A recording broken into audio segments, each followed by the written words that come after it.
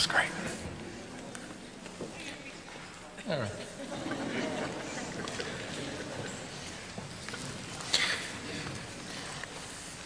So Pastor Evan sent me a note. That was a couple of weeks ago, I guess. He said, please tell me that you're preaching from Daniel 3 on the 12th, because I have a perfect song. And I said, yep, I am. And he was right. It was perfect. Thank you, guys. Beautiful song. Beautiful. Nice to see Pastor Steve getting in the baptismal tank, huh? Yeah. Comes on board, and not that long, he's already in the water. So he's getting the hang of this really quick, I think. It's working out really well. So I came in this morning, and I checked my email here at the church, and I had a most wonderful and encouraging email message from Deborah Metcalf. Some of you may know her from some years ago. She's known, kind of funny, told me all the different people that we've both known, but we've never actually met. But just a very, very kind message. She's been a part of this, she's watching these messages in this series and has been for a little while, and just had a real encouraging word to send. And that's nice to get an encouraging word every now and then, isn't it? Don't you love it when somebody takes time to do that? So I appreciate that. Deborah, thank you so much for doing that. But it actually reminded me of something else that I thought I'd mention to you. And if you're a person who normally watches online, maybe this would be very relevant to you. We're actually right now engaged in a project where we're going to upgrade our streaming capacity. As you know, that everything is moved from a standard definition to an HD, and it's not the kind of thing that you can make that adjustment by changing a piece here and changing a piece there over time. I mean, it either all is or it all isn't. And so we're looking at a project to get that done, which is going to cost us around $150,000 or so, but we've already had folks that have donated over $50,000 of it. So if you're a person watching, or if you're here today and that's been a blessing to you and you want to participate in that, you can just make a donation any way you want. Just put the AV project on it, or you can talk to Patty, or I'd say talk to me, but you should probably talk to the more responsible staff members. Patty's nodding. So, so we'd appreciate you if you want to be a part of that, and we will upgrade that system, and then we'll be HD. I'm not sure I'm good with that, though. A little bit of lack of clarity, it doesn't hurt me at all, I don't think. So, all right. Okay, let's pray. Father in heaven, we thank you for this Sabbath day, this chance to be here, for the amazing blessing that we've already experienced, for the wonderful responsive reading that filled our hearts with joy for these songs. Now, Lord, as we turn to your word, open our minds, open our hearts. May we hear your voice speak to us today. In Jesus' name, amen. All right, so last week was kind of heavy, if you were here, because we were talking in Daniel 2, and we were focused on the prophecy portion. And so there was history, and there was dates, and there was details. And so a little bit heavy, but it was incredibly important, because this Daniel 2 passage, this vision that God gave Nebuchadnezzar of what is to come, forms the frame for all the chronological prophecies of the Bible. Anything else that's going to happen after this that's a prophecy about how things are going to be in terms of time and context, all has to fit in that frame that we talked about last week. So that's such an important chapter. This week's a little different. This week is a story. Now, we're on week 5 of this series for the fall. The end is certain. And a point that I want you to understand today is this. We don't always know what's going to happen tomorrow. But from what we know from Daniel 2, at least we know the end is certain. We don't always know about tomorrow, but we know the end is certain, which is significant for us to remember this day after the 14th anniversary of 9/11. We didn't see that coming, did we? We don't always know what tomorrow will bring, but according to Daniel 2, the end is certain. So today's a story, but I want to preface the story with these words. Confessing belief in God through Jesus Christ is not supposed to be a pragmatic, no big deal, don't get carried away kind of choice. Confessing belief in God through Jesus Christ is supposed to be a life or death choice. As in, I would rather die than betray my Lord. So the question is that how it is for us? This week will not be as heavy in content, but it's very heavy in its implications. You see, the faith of Shadrach, Meshach, and Abednego is supposed to be normal, not unusual. Yet so many of us have lived our spiritual lives almost completely untested, having known the privilege of going our whole lives almost totally unmolested for any of our convictions. It's the blessing of the land we've lived in. But you got to know, what we have experienced is not typical for the history of the world. And in fact, it's not even necessarily typical for all the places in the world right now. I'm not saying you have to die for Jesus to prove your faith, but I am saying you should be willing to.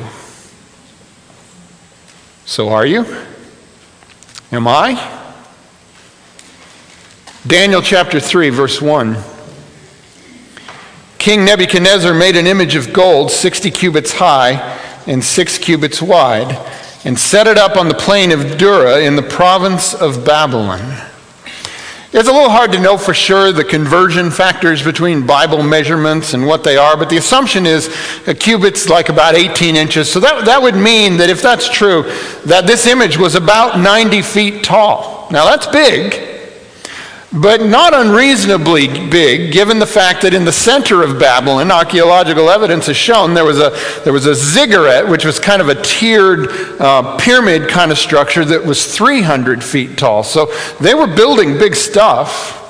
And actually, 90 feet would be a bit shorter than the Colossus of Rhodes, which was another famous giant statue that was built on the island of Rhodes about 300 years later. If you wanted a little scale on this to kind of give you an idea, if these figures are right, that would make the image that he made here about 20 feet shorter than the Statue of Liberty. Not with the base, but the actual Lady Liberty herself. So maybe if she wasn't holding her arm up, that'd be about the right size. So where was this thing? Well, the Bible says it was on the plain of Dura. And this has actually been an interesting challenge for archaeologists to try to come up with exactly where that was. And they haven't been able to find in the record any specific place called that. So it caused some of them to speculate that maybe what this is saying is something else. And I think it's an interesting speculation. When Nebuchadnezzar began to expand Babylon, it was originally an inner city and it had an inner wall around it. But as the city began to expand and grow in power, he commissioned an outer wall to be built further out around it. As you know, in a walled city, it grows up on the inside, but they had built the outer wall, and it hadn't completely grown up on the outside yet. And now some are beginning to speculate that this word dur is actually the word of that time for wall. And when you use it in that context, it can mean the wall. So one possible interpretation here is that what he was saying was the plain within the wall. In other words, this thing was built outside that inner wall, but inside that outer wall. And there's a lot that makes sense about that, because then it would be a lot easier to have gathered all the different people in that place, because they were actually right there in the city, for what would transpire. Why did he do it? Well, it's hard to not view Nebuchadnezzar making this image in the context of Daniel chapter 2. Chapter 2, where there's a head of gold, but then that kingdom passes away, and you've got the different materials. It's hard to not see chapter 3 in the context of that, with Nebuchadnezzar saying, well, maybe it can go on. And maybe that's because holding on to a throne isn't always easy. Consider who was invited to this event. Verse 2. He then summoned the satraps, prefects, governors, advisors, treasurers, judges, magistrates, and all the other provincial officials to come to the dedication of the image he had set up. If you weren't invited, you probably should have felt a little bad. So the satraps, prefects, governors, advisors, treasurers, judges, magistrates, and all the other provincial officials assembled for the dedication of the image that King Nebuchadnezzar had set up, and they stood before it. What better way to solidify your hold on things than to gather everybody that matters for a big grand event where everyone is expected at your word to bow down together in worship? Now, it actually seems there's a certain historical basis to think this might have been what was going on here. You see, in the 1800s, archaeologists were working in the ancient city of Babylon, and they came upon these tablets that have been come to be called the Babylonian Chronicles. And in these tablets, around the year 595 BC, these tablets tell of an uprising that took place in the city of Babylon. This would be about the 10th year of Nebuchadnezzar's reign. According to the report on these tablets, there was literally a civil war type fighting on the streets of Babylon, with the king himself at one point on the street with the sword fighting for his own life.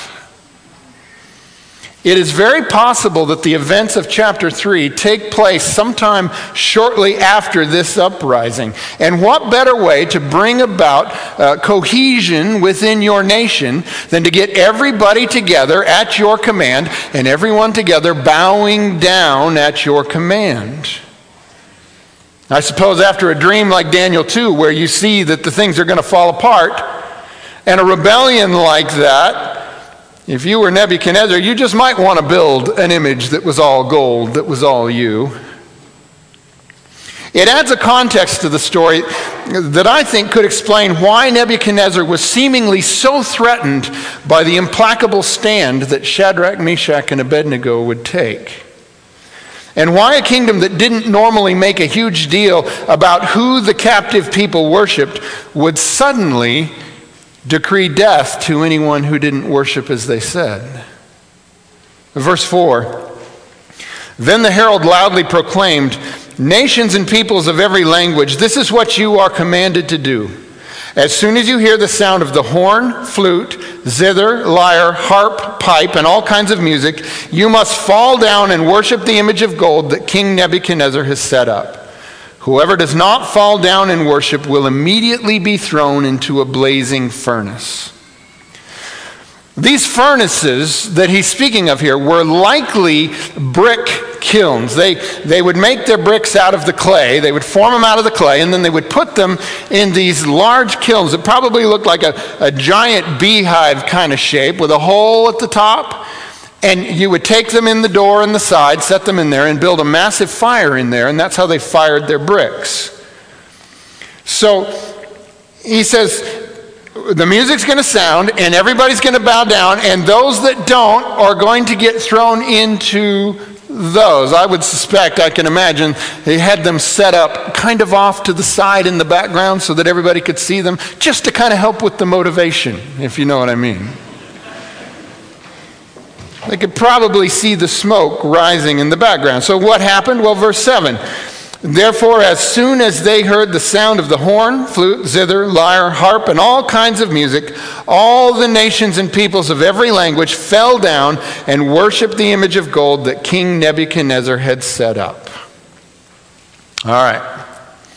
If one's commitment to his or her Lord is nothing more than a pragmatic one, as long as this suits me, I'm committed, or I'll serve God, but I'm sure he wouldn't want me to get killed over it, then one will easily find a host of reasons why this might be a perfect time to bow down. For example, Oh, look at that. My sandal came undone. I should probably fix that. Right? Plausible. Or, man, we've been standing out in this hot sun forever. I think I'll just lean over for a second. This is killing me. Right? That'd work.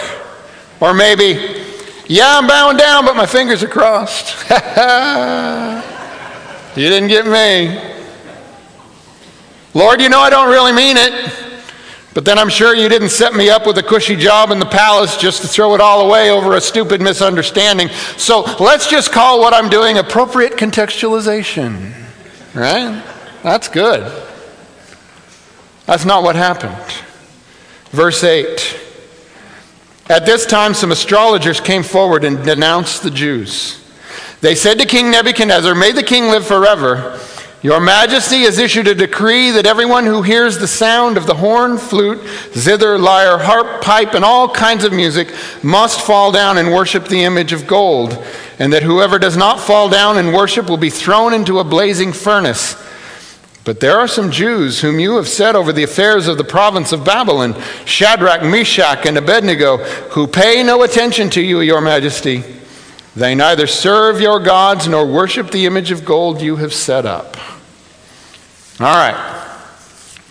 Know for certain that should the day come when you must take a righteous stand, there will always be opportunists standing by ready to take you down for what you did. Count on that. Just an aside. You haven't ever been those opportunists, have you? Standing by, rejoicing as your enemies fall, or turning another's misfortune into your personal gain? Be careful that you're never those people. The attitude we need to have is like the one that David had with Saul. You remember how Saul was always bad to David, but David didn't kill him when he could have? That David mourned when Saul died, and later honored Saul's grandson to honor his good friend Jonathan. That's how we need to be. But let's get back to this story. I love how in this moment Nebuchadnezzar's counselors kind of try to imply blame back on Nebuchadnezzar here. This is great. Verse 12. "But there are some Jews whom you have set over the affairs of the province of Babylon." See, they were a little mad about the fact that these young guys came in and all of a sudden they got promoted to all these positions of power. And they're like, yeah, see, that was dumb. Should have stuck with the faithful people. See what they did? Well, the king is quick to respond, and you can understand if this was an environment where there had been rebellion recently, you just can't tolerate this. I mean, the whole point of this exercise is to showcase the king's power. Defiance cannot be tolerated. Verse 13, "Furious with rage, Nebuchadnezzar summoned Shadrach, Meshach, and Abednego. So these men were brought before the king, and Nebuchadnezzar said to them, 'Is it true, Shadrach, Meshach, and Abednego, that you do not serve my gods or worship the image of gold I have set up? Now when you hear the sound of the horn, flute, zither, lyre, harp, pipe, and all kinds of music, if you are ready to fall down and worship the image I made, very good. But if you do not worship it, you will be thrown immediately into a blazing furnace.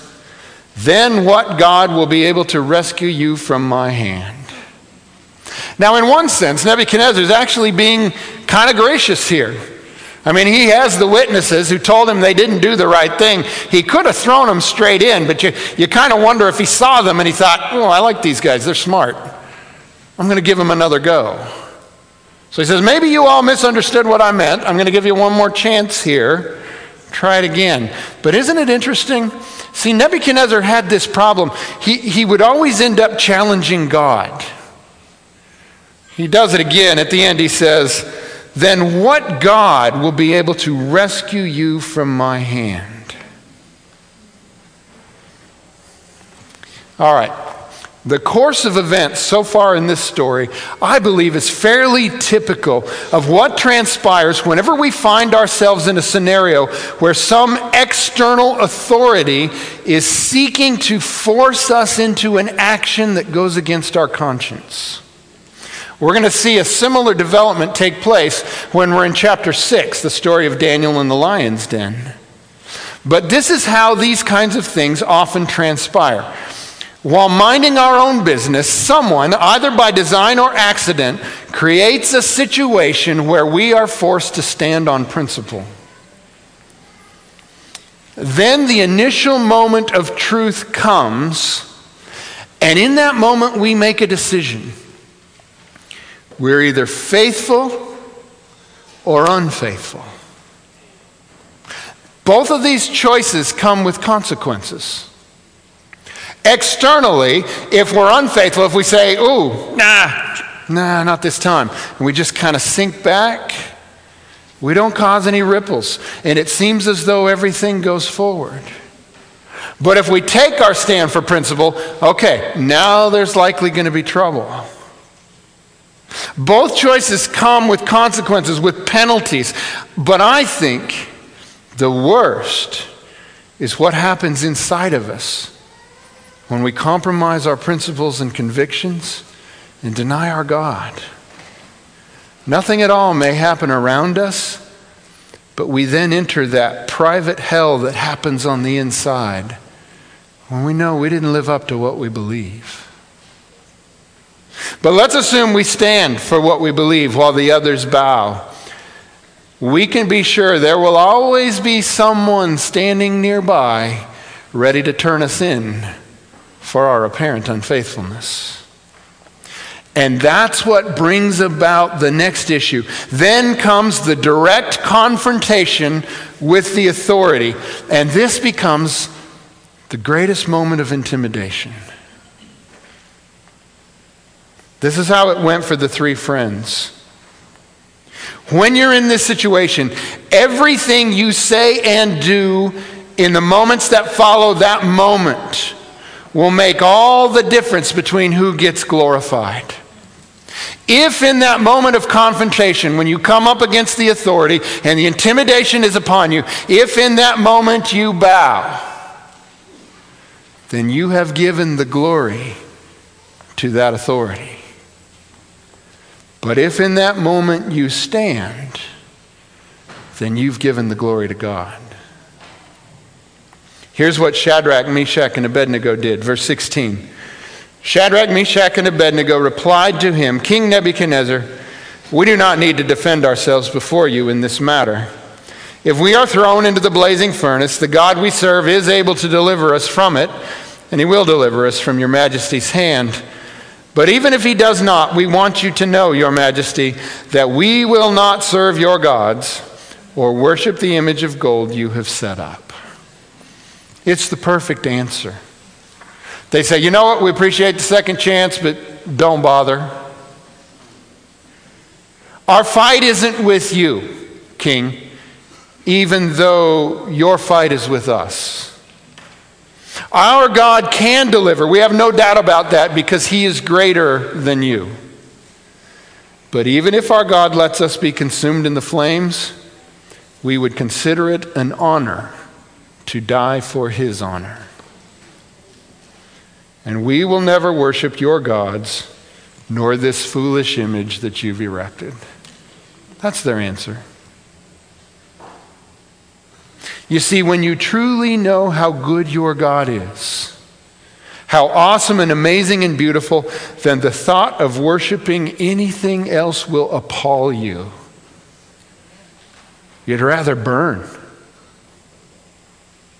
But be warned, your stand may enrage others, causing them to do crazy things.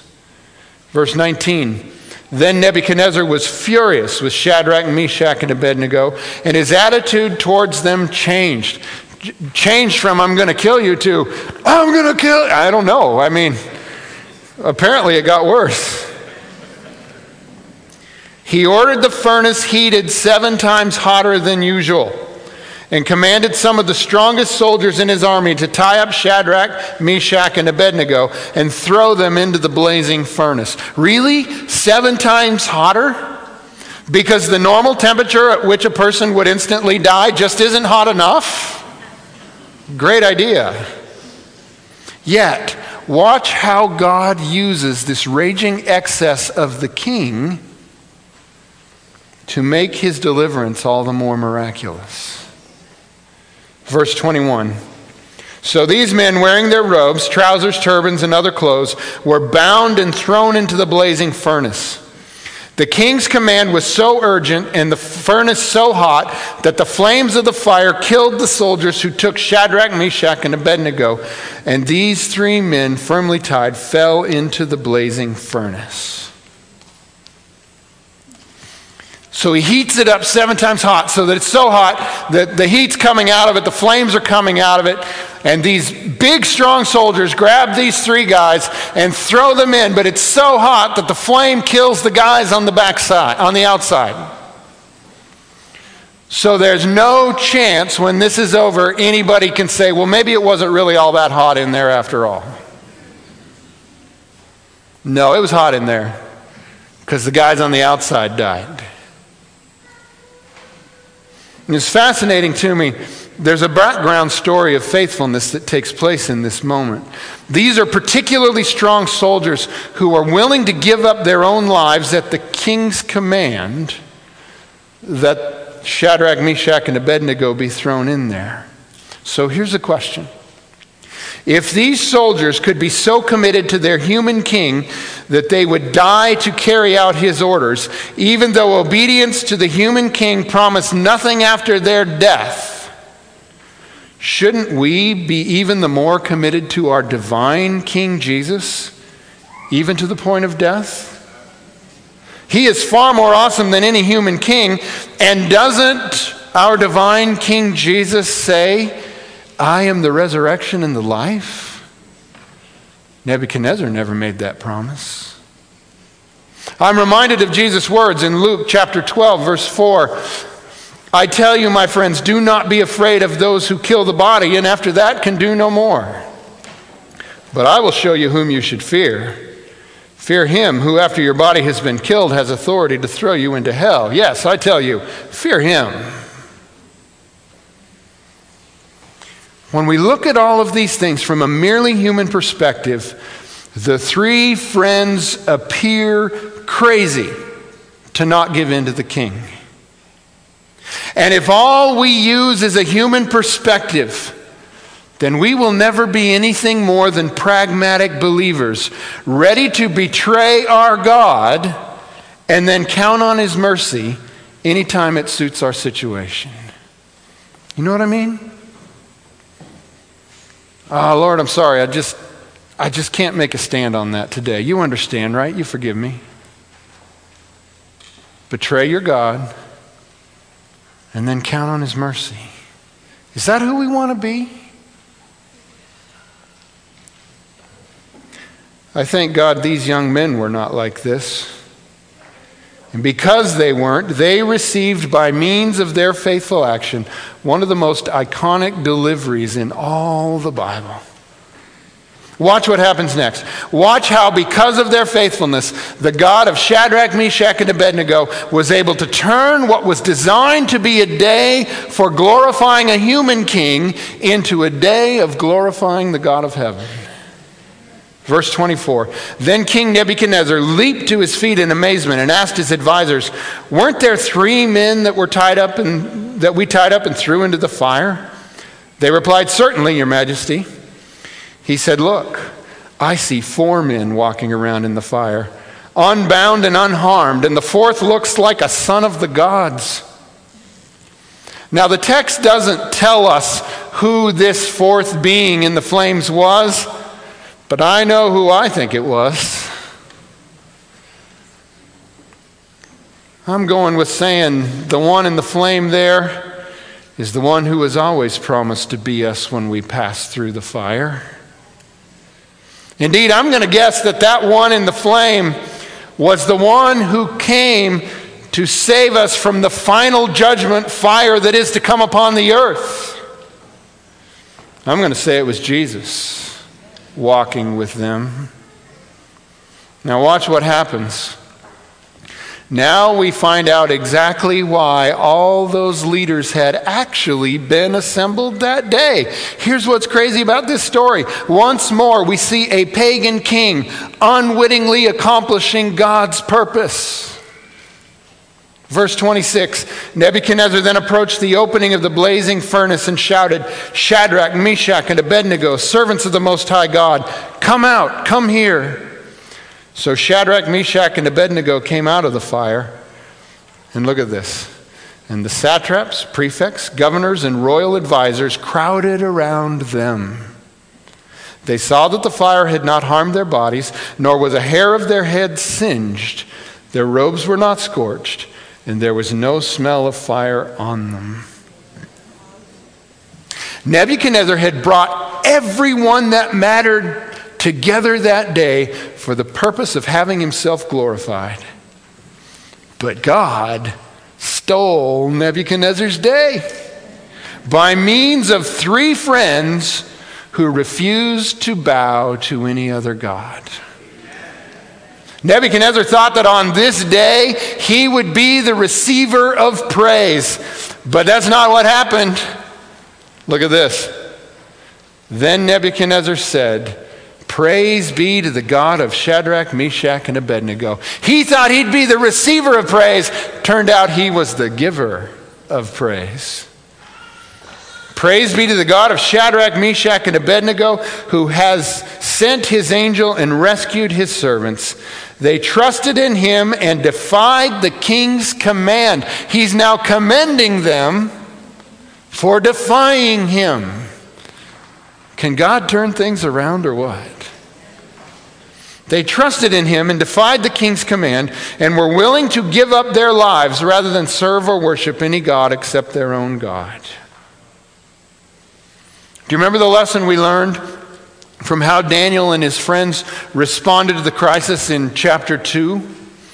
We said, don't panic, pray, and then bring the praise. Well, I want to suggest to you it happens again in chapter 3. Clearly, they don't panic. You can tell by the answer they give the king. And while there's no exact record in the text that says they prayed, if you've ever been in a similar situation like that, you know how you're praying on the inside.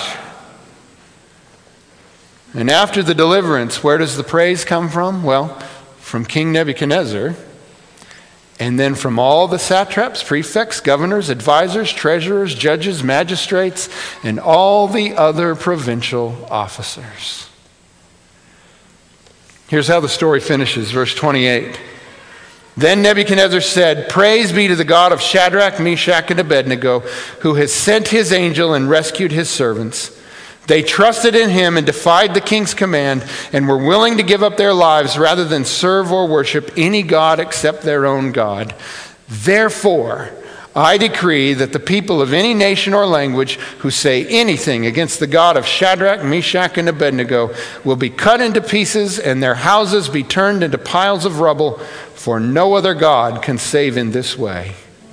Then the king promoted Shadrach, Meshach, and Abednego in the province of Babylon. Have you ever longed to be a hero of the faith like Shadrach, Meshach, and Abednego? You will never get the chance to become a channel through which the surpassing glory of God is revealed to an unbelieving or confused world if you refuse to stand for God in times of challenge and times of trouble.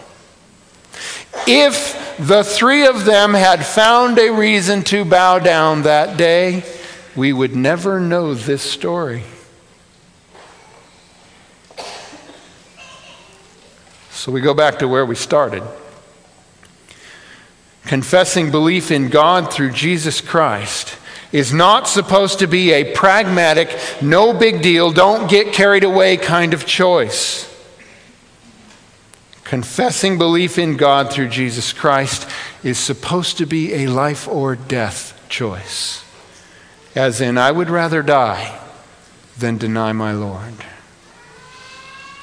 Is that how it is for us? We've been reading the book of Hebrews at home for family worship, and recently we finished chapter 11. That's the faith chapter, the one that talks about all the heroes of the Bible. And in fact, even this story is referenced in this chapter. But after it comes these words at the beginning of chapter 12. Therefore, since we are surrounded by such a great cloud of witnesses, let us throw off everything that hinders and the sin that so easily entangles, and let us run with perseverance the race marked out for us, fixing our eyes on Jesus, the pioneer and perfecter of faith. For the joy set before him, he endured the cross, scorning its shame, and sat down at the right hand of the throne of God. Consider him who endured such opposition from sinners, so that you will not grow weary and lose heart. In your struggle against sin, you have not yet resisted to the point of shedding your blood.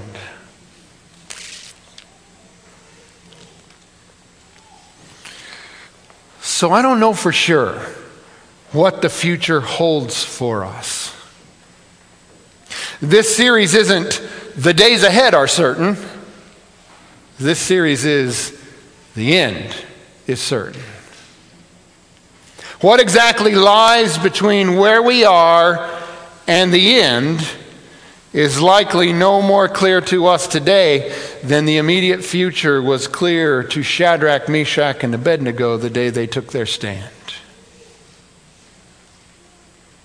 There could come a point where professing our faith becomes a life or death issue. But as I mentioned a moment ago, confessing belief in God through Jesus Christ is supposed to be a life or death issue. Would we rather die than deny our Lord? Don't scare yourself with this. Instead, take the advice of Hebrews 12. Just keep looking at Jesus, the one who was willing to die for you, the one who walked in the flames with Shadrach, Meshach, and Abednego. I promise you, whatever may lie in the days ahead before the end, he will be with us all the way to the certain end. Let's pray. Father in heaven, today we put our trust in Jesus. We confess before you, Lord, the times where we have shrunk back from standing for our convictions and standing for you.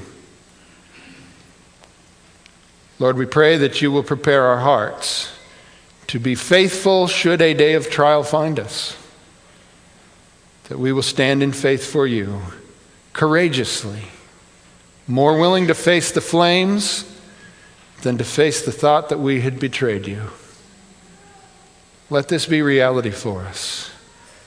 We pray in the name of the one who died for us, Jesus our Lord. Amen.